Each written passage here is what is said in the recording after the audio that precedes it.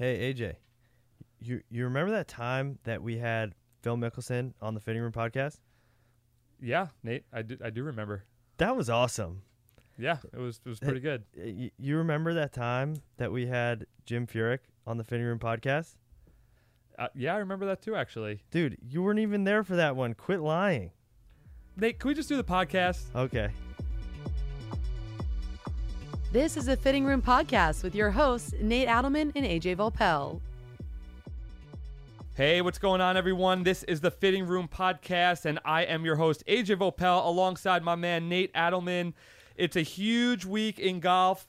Open Championship, Royal Birkdale, the site of the Kings' first Open Championship victory, Nate, if you can remember that, in 61. I don't actually remember that, but you know what that means when it's Open Championship week. What's that mean? That means two things here at Callaway headquarters. Number one, the internet is going to be very, very slow because the entire company's streaming it. And everybody's going to be very tired because I woke up at 3 in the morning to watch the action yeah, today. That's number two. And then number three is that actual work productivity will be quite low. Yes, it will. But listen, we're in the golf business, so we have an excuse. It's our right? job. It's our job to watch. And one of the guys who we're going to be watching very closely this week, he actually shot a great score already. I think he shot 2 under today, is the number 9 ranked player in the world. A lot of people don't know that, is Alex Noren.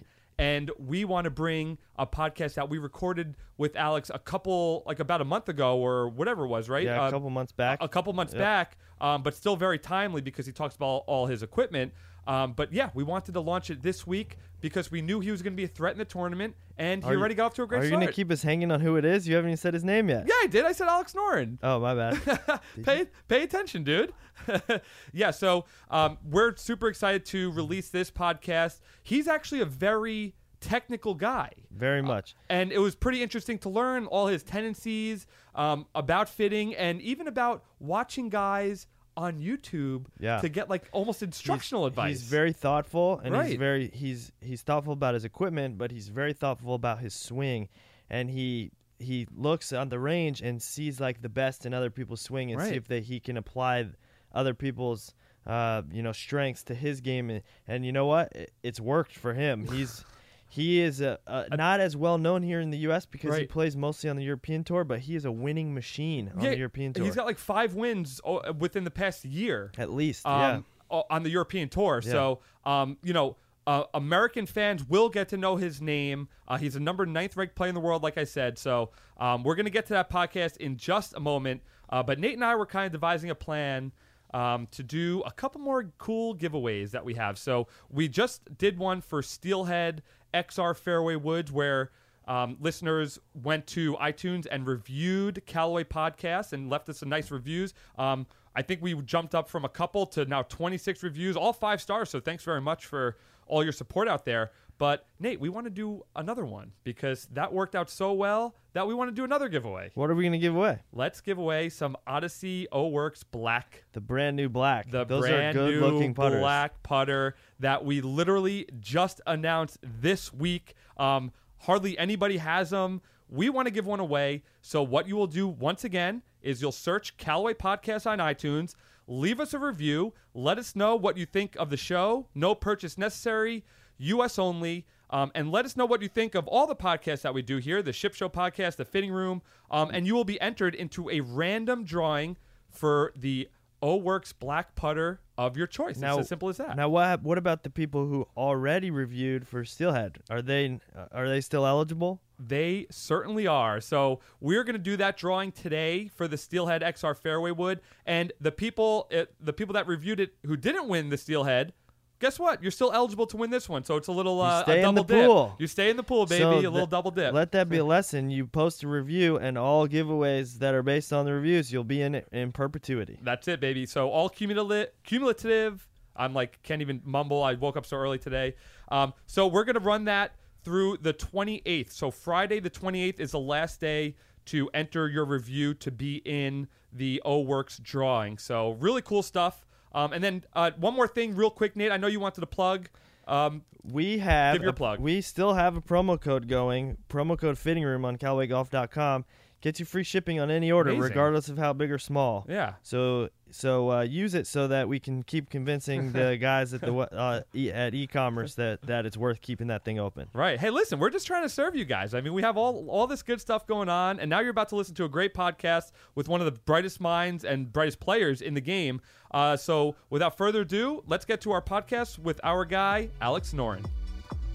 Hey everyone, this is Nate from the Fitting Room. I wanted to let you guys know that I was able to trick our e-commerce team into creating a promo code for the Fitting Room podcast. If you use promo code Fitting Room on CallawayGolf.com, you'll get free shipping on your entire order and 20% off anything in the Team Callaway collection. So head over to CallawayGolf.com and use promo code Fitting Room. All right, Nate, we are here with Alex Noren, one of I don't know if it's the highest or lowest ranked Callaway staffers that we have, but he's been in the top 10 in the world rankings for much of the year. And Alex, what's intriguing to me is that, okay, so we'll come out with a lot of new technology, new equipment that's supposed to make golfers better and everything. But for a top player like yourself, how hard is it to really kind of transfer from equipment that you've been winning with over to some maybe new stuff that we introduced to you and things like that? How difficult is that transition for you? Well, I think Callaway, the guys making the clubs and the guys that are fitting the clubs, they know how we players want to play. They know how we want to hit it. They know what shape, what flight, and especially when you work with the same guys for a long time, they know that, so they're not going to give you a club.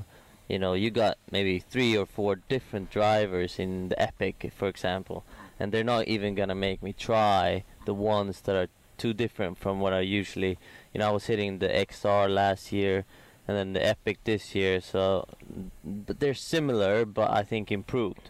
So it's not as hard as you would think, because, Callaway also, have made good drivers for so long, so they got a good concept going. Right. Now, for the driver, where does that sit in terms of the difficulty in switching? Is the driver an easy switch for you, or is that one of the harder ones? Well, I think it's the harder ones.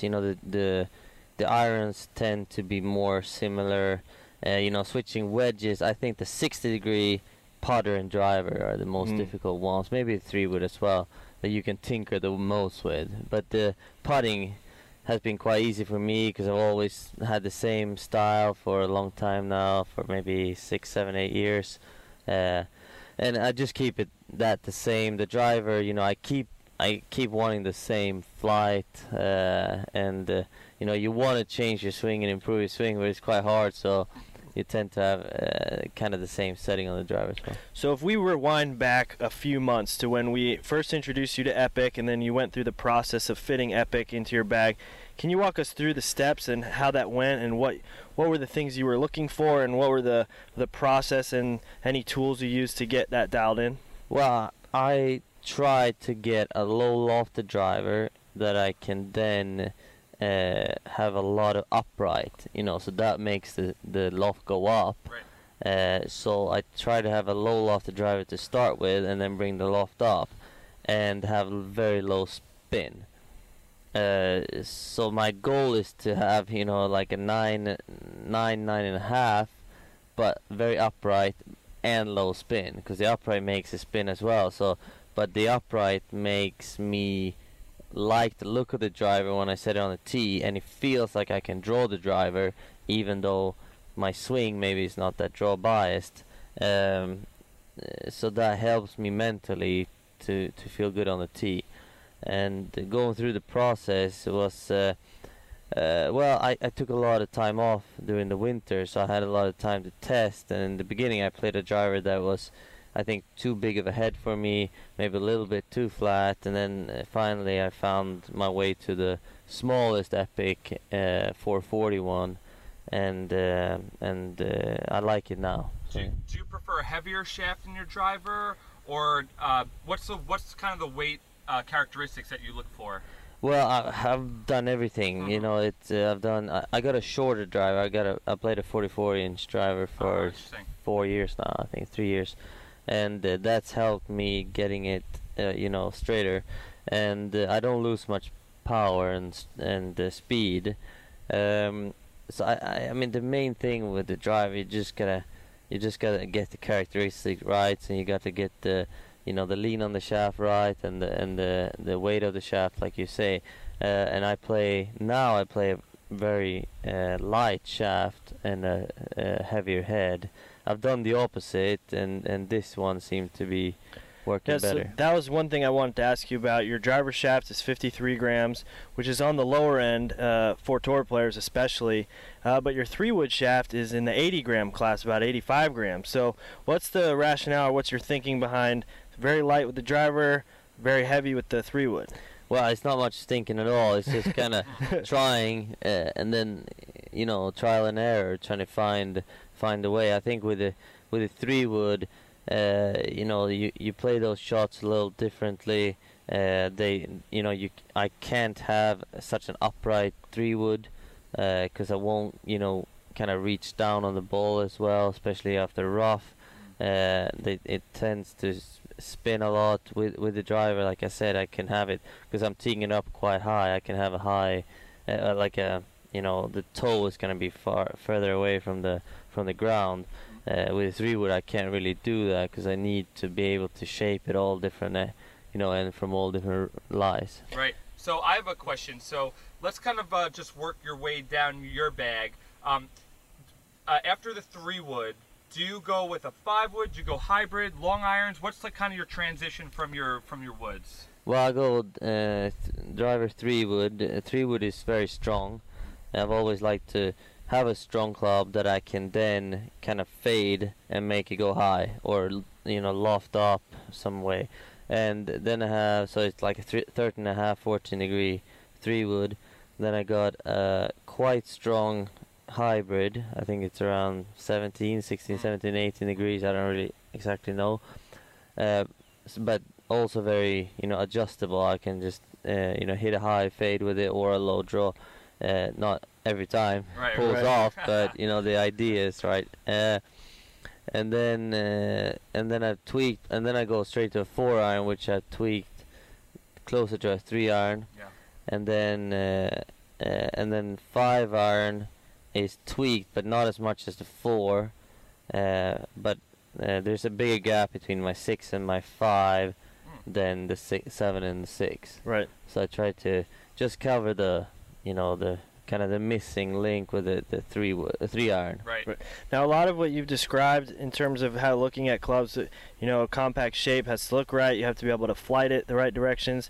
When you're testing, how much do you rely or use technology such as TrackMan or anything like that to help with the decision making? I've used. I don't use any TrackMan. I got a TrackMan, but I get too nerdy, because I think it tells you the truth, but as a tour player, you've hit so many balls you can kind of manipulate. Right. And I think I try to play a lot of golf and not stand too much on the range anymore. And I take a club out on the course. I can see straight away if I like it or not. So I don't rely too much on that.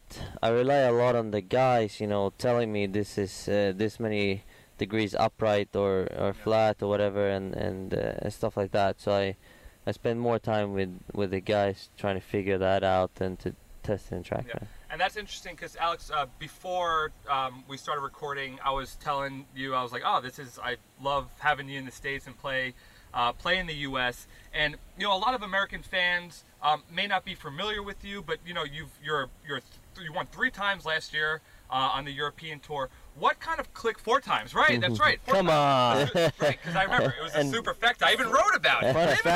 Fun fact, I pick Alex every week in fantasy. There every you week. go. You're my guy. You're my guy. So, all right, stop nerding out over there, Nate. So, what kind of clicked with you in the last couple years that you were able to just take such a gigantic rise in the rankings? Well, I think it's it's hard to say, pinpoint one thing, but I worked with my coach for a little over 3 years, same coach, and worked really hard on spending a lot of more time on the golf course, seeing what, like, understanding what shots they actually hit, the best players in the world, what shots they're good at, what shots I need to get better at, not just filming my swing, trying to look a certain way. And I did a lot of that before and didn't really, maybe get enough good shots. And and then, one thing leads to another. You get one win, you get a lot of confidence. The next time you're up there, it feels a lot, calmer. I felt a lot more calm and did it again. And then, it's hard to describe. I wish I knew how to do that. And I know. I wish you could tell me so I could do it. Yeah. Right. So. All right. So, Alex, true or false? You've been known to sometimes maybe go on YouTube and take different, just kind of swing thoughts from watching other players swing. True. Tell us about that.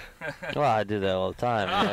Tell us about that. I look at. That's interesting. Yeah, I look at. I don't really have to go on YouTube. I stand next to the best players in the world all the time. So, I spend a lot of time. I love golf swings and I love golf technique and how different guys do it, and I've kind of broadened my view on the different ways you can play golf. And I've